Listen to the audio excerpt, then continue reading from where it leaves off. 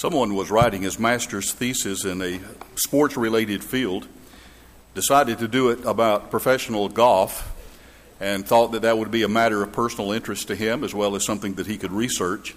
He went back 40 years to 1979 when Tom Watson was all that in a bag of chips on the professional circuit because he made 5 times more than anybody else.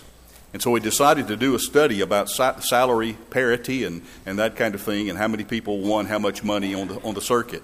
To his surprise, when it was all broken down, he determined that Tom Watson only had a half stroke better per 9 holes than anybody else on the circuit. That is, of course, one stroke per 18-hole round.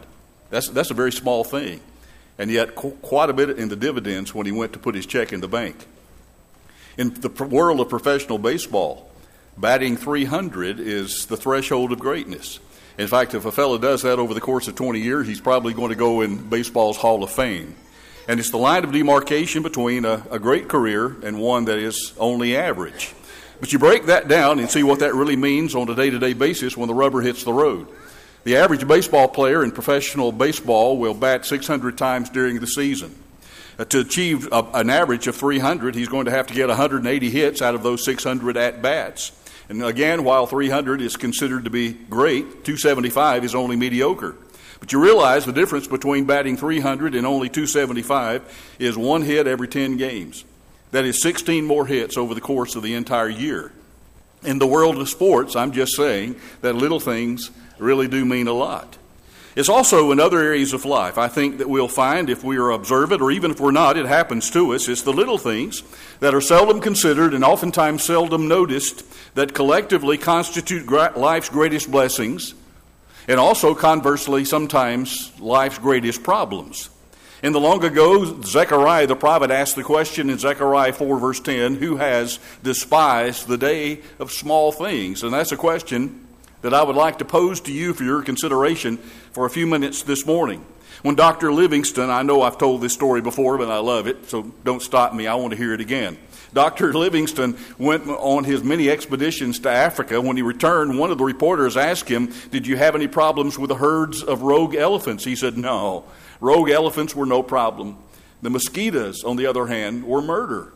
And I think that we'll find that phenomenon to be true in our lives as well. We have enough sense to get out of the way of an elephant, but the mosquitoes get to us before we notice, and they can drain us dry.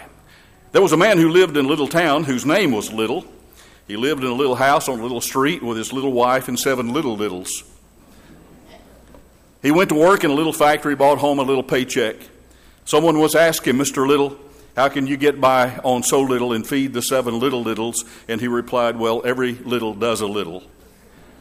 That's true in spiritual life as well. Look at little sins, if you will. I know this is a cautionary tale, but we need to be reminded of the destructive power of Satan in our lives.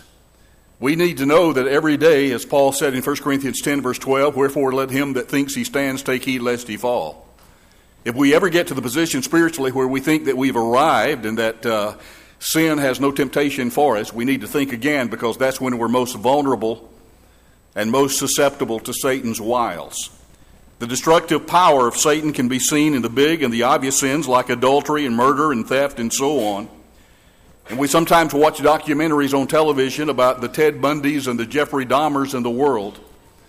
And we look at that aghast and we say, how could someone ever do those kinds of things? And how do you get in a position where you would have a conscience that would allow you to do those kinds of things? Because most of us would never consider committing the big sins like murder and robbing a bank.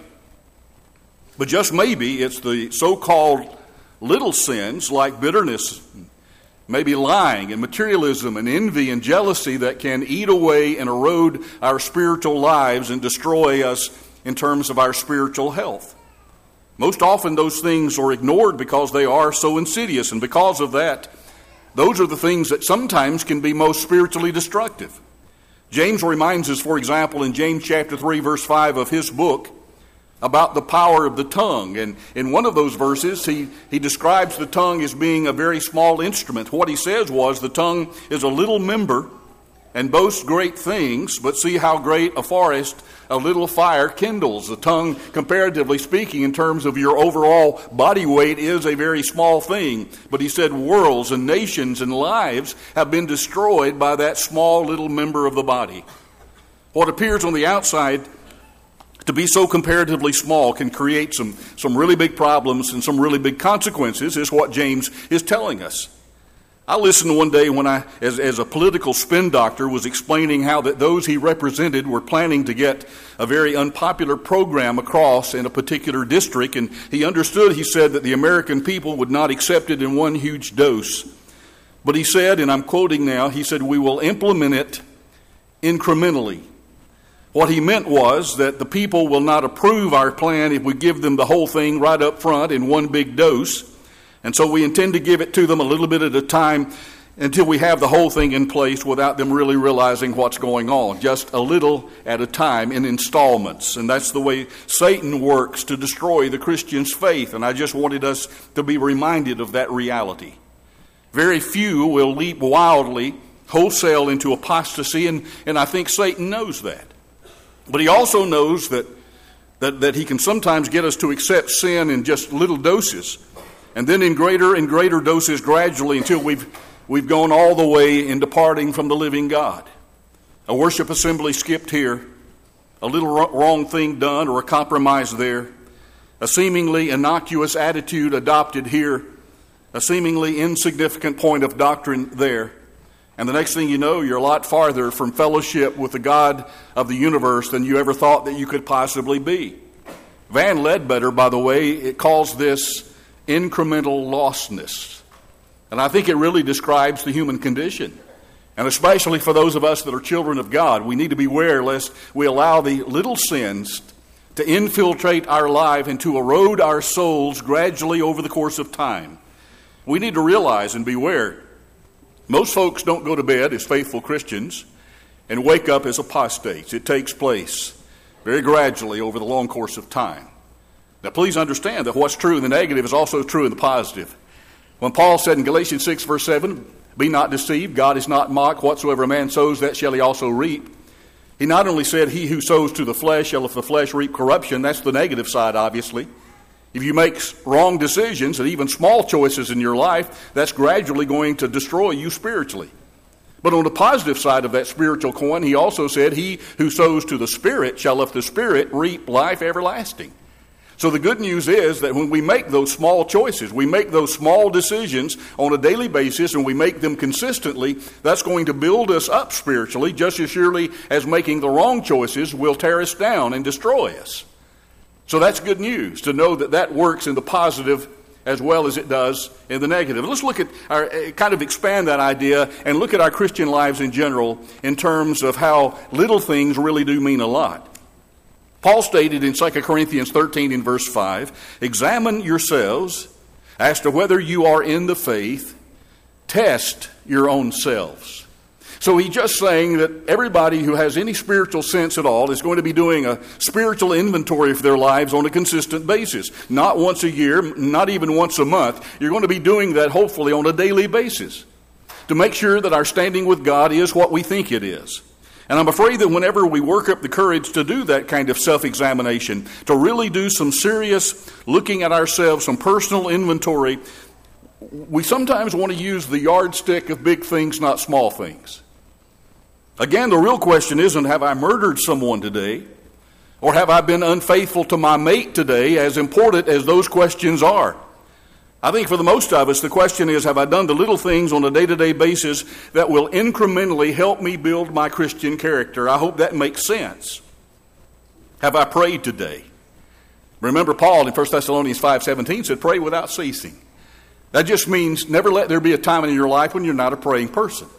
Prayer must be a consistent part of your life on a daily basis. Or have I gotten into the Word today? Study to show yourself approved unto God, a workman that needs not to be ashamed, handling aright the word of truth, is what Paul told Timothy, 2 Timothy chapter 2 and verse 15. Have I spoken a word for Jesus today? Go into all the world and preach the gospel to every creature, Mark 16:15 says. We know the marching orders. We know what God said. We know what He expects us to do on a daily basis. But sometimes Just sometimes we evaluate ourselves in terms of, look at all the big things I haven't done, rather than looking at all the little things that I need to be doing on a daily basis to make me grow in Christ and to be in a right relationship with my God. Have I done those little things that will cumulatively create a positive influence and that will draw other people into the kingdom and not drive them farther away? Remember a passage that I think I mentioned a couple of weeks ago from this pulpit, 2 Corinthians 3:2. It's where Paul says, you, that is fellow Christians, are our epistle. That just means an open letter, known and read of all men. People are reading your life, and they're evaluating the validity of Christianity based on what they see you and I doing on a daily basis, and yes, even the small things. Have we used our words constructively in order to encourage people and to build them up? Or are we using our words destructively in order to tear them down? And you remember what Paul said in Ephesians 4:29 about that. Let your speech be what is good for necessary edification, that it may impart grace to the hearers. Build people up with the way you use your words, even small words. And then Jesus said in Matthew chapter 12, verse 36, by your words you're going to be justified, and by your words you're going to be condemned. But that's such a small thing in terms of the grand scale of my Christian life. But Jesus says how important those little words are. Are you speaking a word for Jesus? Are you using your words in such a way that it's a destructive influence in the lives of others? You know, we'll never know, I imagine, in this lifetime, what that word of encouragement, what that card, that phone call, that email, that tweet, whatever. We have so many different avenues of communication today. How that we use those means of communication that are available to us and encourage that person who was discouraged and wondering whether it was worth it to go on. We'll never know what a little word can mean in the life of a discouraged brother or sister in Christ. Just a pat on the back, maybe an arm across the shoulder, can mean so much to someone who is living in the wagon ruts of life. You can read in Fox's Book of Martyrs, and you can also read in Scripture about people who died for their faith. And it's absolutely astounding to think about how that all the apostles, except one, at least according to what we understand, died as martyrs for their faith in Jesus Christ. They were faced with the option, we can stop preaching this message of Christ, or you can go on living, and they said, we're going to preach. You do what you've got to do. And we read those kinds of examples, and we look at those people and that kind of commitment and the level of that dedication. And the real question for most of us in today's world in 2019 is not going to be, are we willing to die for Jesus? Although that question does need to be asked, I think, in the quietness of our own rooms. The question for us in our modern day isn't, are we going to be greatly persecuted and have to sacrifice our very lives for Jesus Christ and die as a martyr? The question is, am I willing to live for Him? Not just die for Him. Am I willing to live for Him on a daily basis? And besides that, it's so easy to make the big sacrifice in order to get the publicity. And that's not what Christian living is either. See, every day, folks, we make the decisions that will either move us closer to God or move us farther away from Him. We make moral decisions that will either transform us a little more into the image of Christ, or that will make us a little more into the image of the world. At least that's what Paul said in Romans 12 and verse 2. Don't be conformed to the world. Don't be poured into the same mold as the world, but be transformed by the renewing of your mind, is what he said. And so our Christian lives are not going to be defined by any one particular day, or at least not for the most of us. But we're going to be defined by the little things that we do for Christ, and the little things that we determine not to do because we want to be like Christ. Here's a third consideration. Little things mean a great deal in our families and in our marriages. If you're married, let me ask you a question. Have you ever asked yourself, why did my husband or wife fall in love with me in the first place? Now, I can pretty much assure you they've asked themselves that question. But have you asked yourself that question? What was it that she or he saw in me that made them say at some point in this relationship, that's the person that I want to live with for the rest of my life. That's who I want to be my wife or my husband. And as those of us who are married reflect on our married lives, I think we'll find that the quality of that relationship is determined, again, by the little things that we do on a day-to-day basis. Now, you might reject that, but think with me for just a moment. Can you remember the first time that you decided that you loved the person who would become your husband or your wife? I mean, it might have been when you're out to dinner. It might have been you were watching TV together on a couch somewhere. But at some point, you decided, hey, I love this person, and I would really like to share the rest of my life with them. And when you came to that conclusion, was it because they remembered your birthday? Or because they gave you candy or a card on Valentine's Day? Probably not. The thing that attracts you to another person, that causes you to fall in love, and just as important, the thing that causes us to stay in love and want to continue in that relationship, is the little things that we do on a consistent basis. You can mark it down. It's not just that they remembered our birthday and gave us a card on Valentine's Day. It's when you need to talk to that person and they lay their phone down so that they can really listen. Or more likely, when you're already in a conversation and the phone rings and they decline the call. Why? Because talking to you is more important. It's when they thank you consistently for the little things that you do around the house. And I'm talking about trivial things that sometimes go unnoticed. They don't just assume that the clothes get washed and dried and folded and put in a drawer. That doesn't happen miraculously. Or that the meals get made, or that the floors get cleaned, or the 1,001 tasks that have to be done around the house. They take the time to thank you for those small but meaningful tasks.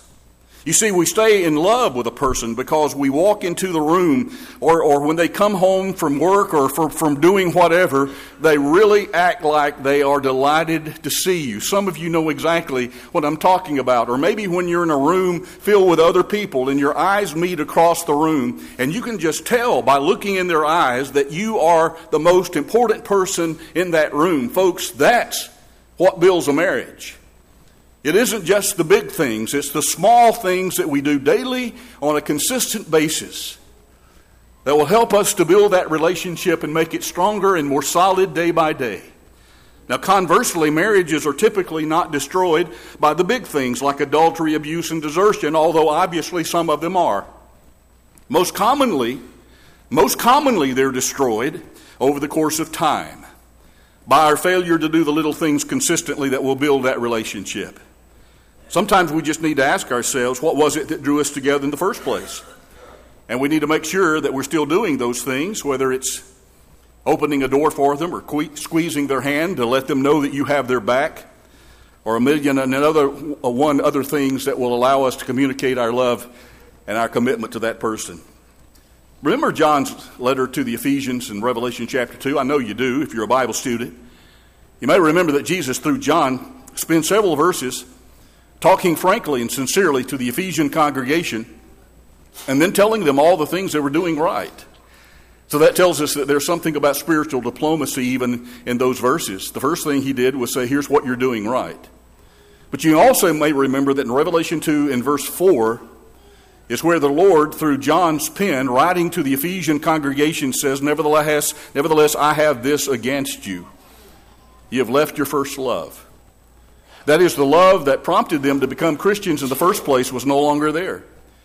The love for Christ above all things that would prompt them to live daily for Jesus was no longer a part of their lives. At least that's Jesus' evaluation of them, and we have to assume that that was exactly correct. That's the problem, identified in verse 4. Listen to the solution in verse 5. Here it is. Remember, therefore, from where you have fallen. That just means remember when things were different, when you still love the Lord. So remember from where you have fallen, repent and do the first works. That just means go back to doing the things that you were doing when you did love the Lord with all of your heart, soul, strength, and mind. The implication is, if you'll go back to doing those things, then you will again feel the way you want to feel again. I believe that is a wonderful example for how our marriages should work. If you're no longer in love with that person, go back and start doing the things that you were doing with one another and to one another and for one another back when you were in love. And God's guarantee is that that relationship can be restored, but it takes two. We all know that. Have you ever heard the expression, act better than you feel? Or what about this one? It's better to act yourself into a better way of feeling than to feel yourself into a better way of acting. That works in marriages too. So what about our families? Let's broaden that scope for a moment. I've told the story here about a couple who had a 2-year-old child in the back seat in one of the child safety seats, strapped in the back, when their car stalled on a railroad track. I mean, a parent's absolute worst nightmare. And sure enough, just seconds later, they heard the roar and the horn of an approaching train. They didn't have time to do anything except reach across the back of the seat, detach the seat with the baby still in it, and throw it out an open window of the car before the train impacted their car and killed them both. And we read those stories or we hear about them and we say, man, that's real love. I mean, that's a parent's love for a child we're talking about there, and you're exactly right about that. But see, the problem with that story is most of us will go our entire lives without ever replicating that experience, thankfully.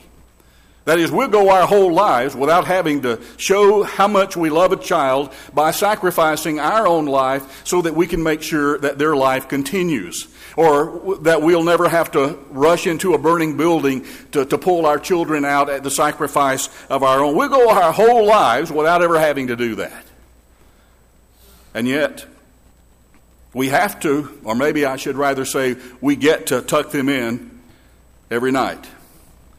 We get to read a Bible story to them every night. We get to pray with them every night.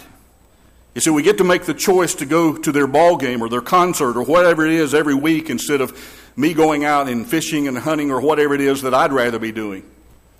People told me when our kids were very small to enjoy them because they wouldn't stay that age very long. And you know what? They were exactly right. But what they didn't tell me is that the time with my children would pass so very, very quickly. It's like the poem says, turn around and she's 1, turn around and she's 4, turn around and she's a young woman going out the door. I know I'm going out on a limb here by saying that if you'll take care of the little things in your family on a consistent basis that need to be done with and for your family, the big things will in all likelihood take care of themselves. Problem comes when we assume that if we're squared away on the big things, then the little things will be easy. But for the most of us, it's really the other way around. Listen to me, please, please. This is the central message I want to communicate to you this morning, and I know that you're listening. Most of life consists of small things. So if we're waiting to show our devotion to God or our devotion to our families by some big, obvious, well-publicized demonstration of love, most of us will go our entire lives without ever doing that or having that experience. We either commit ourselves to doing the small things well, or by default, we do them poorly, or maybe not at all. One other thing I want to mention before we quit, and that's the stewardship concept, also works in the light of, under the umbrella of this very principle that we're looking at this morning. Here's what Paul said in 1 Corinthians 4, verse 2. Moreover, it is required in stewards that one be found faithful. If you've looked up the word steward, then it gives meaning, obviously, to the passage. Passage isn't going to mean much to you if you don't know what the words mean. But you might want to write that down. That's profound. So knowing what the words are really helps. And when Paul describes a steward needing to be faithful in that passage, I'm just saying it's a great day in a Christian's life when he or she first comes to realize that all of those things that Ron was talking about a moment ago that God has blessed us with, those were all God's to begin with in the first place. And that God is just loaning them to us for a temporary time while we're on this earth, and He will. And the faithfulness part of it is how well we use those, or maybe even how poorly we use those things that God has entrusted to our care. I remember Paul Faulkner in one of his film series talked about finally getting the car of his dreams. You know, always wanted one of those little, after he got the kids grown and gone, wanted a little sports car, and he finally got one, I mean, just with all the options that he wanted on it, and within 4 months, it was totaled. I mean, some guy had broadsided him in an intersection, and he said, I can remember, thankfully, no one was hurt, but he said, I remember walking around that car that I had just bought 4 months earlier, my dream car, thankful that I was unhurt, but as he walked around the car and surveyed the damage, he said, Lord, I am terribly sorry about your car. You see, it was liberating for him to say, that's not my car. No worries. That's the Lord's car. And if he wants it total, that's okay with me. You see, it is emancipating to get to the point in life where you can honestly say, I own these things, but they don't own me. Here's the problem, I think, sometimes when it comes to our giving down at church. It's so easy to rationalize and say, man, if I had $1 million, how many missionaries and how many orphans' homes could I support with that much money? How much good I could do? And all the while, God is asking, what are you doing with the 40 grand I'm giving you a year right now? We justify ourselves for not giving as we've truly been prospered by saying, you know, if I won the Publishers Clearinghouse sweepstakes, what I could do for the Lord. Or we can realize that our Christian stewardship stands or falls on the basis of the check, whatever size that it might be, that we write every week and put in the contribution plate. You see, when it comes to the end of our life, folks, we're not going to be evaluated on the basis of how many houses and how many cars and how many big screen TVs we had. We're going to be judged based on what we did with what we have right where we are. And so it is that almost without exception, the larger events of our life are made up of the small, sometimes unnoticeable moments. The father who waits until he can give several hours of undivided attention to his kids probably is never going to find that kind of time freed up in his schedule. But it's when he puts down his paper or when he turns off the TV or his tablet or whatever and spends some time tumbling with his kids in the floor, that's when he's got a real handle on parenting. When he will take those moments, sometimes just the small moments, to have those meaningful times with his kids. Those are the moments that they remember. In fact, I had a conversation with someone like that not long ago, and we were talking about what photograph in your mind you have of growing up. What is the single most standout moment in your life? Without exception, it wasn't Christmas morning or birthday morning for the most of us. It was something insignificant that happened with us, that our parents did with us as we were growing up. Those small moments that we captured in our mind, and we look back and you say, that's the thing that I remember most and that makes me happiest when I look back on my life. And you know, when we give God the small moments of our lives, the small words, the small actions, it's only then that we've got a real handle on this thing called Christianity. So the question isn't, what would I give to the Lord and to his cause if somehow I got $5 million? The question is, what are we giving to the Lord of what we do have? And the question isn't, what would you do for the Lord's kingdom and his service, and how much time would you spend in kingdom service if you were ever able to retire? Because the Bible clearly teaches, he that is faithful in that which is least is faithful also in much. And he that is unjust in the least will also be unjust in much. That's our text, Luke 16, verse 10. By the way, the Simple English Bible version reads that passage like this: I tell you, if a person can be trusted with small things, he can also be trusted with big things. Jesus explained to the 2 and the 5 talented men in Matthew 25, well done, good and faithful servant. You've been faithful over a few things. I will make you ruler over many things. What was the master telling those 2 men? He was telling them, I'm about to give you a really big promotion. Why? Well, it's because you've been faithful in handling these few things. Then you're the person that I can trust. You're the person that I can use powerfully and effectively in my service. So today, I'm just asking you this question from my heart to yours. Are you faithful in the small things? If so, then you'll be faithful in the big things, because God gives us that guarantee. Let me tell you the most important and the most powerful little word that you can speak this morning. It's the word yes. In reply to the question, do you believe with all of your heart that Jesus Christ is the Son of God? And if you're willing to say yes to that question, we would be delighted to take you and baptize you into Christ so that everything in your life will change. Your whole worldview will be transformed. All of your past mistakes will be washed away in the blood of Jesus Christ. And you'll leave this place as a brand new creature in Christ. Won't you come while we stand, while we sing?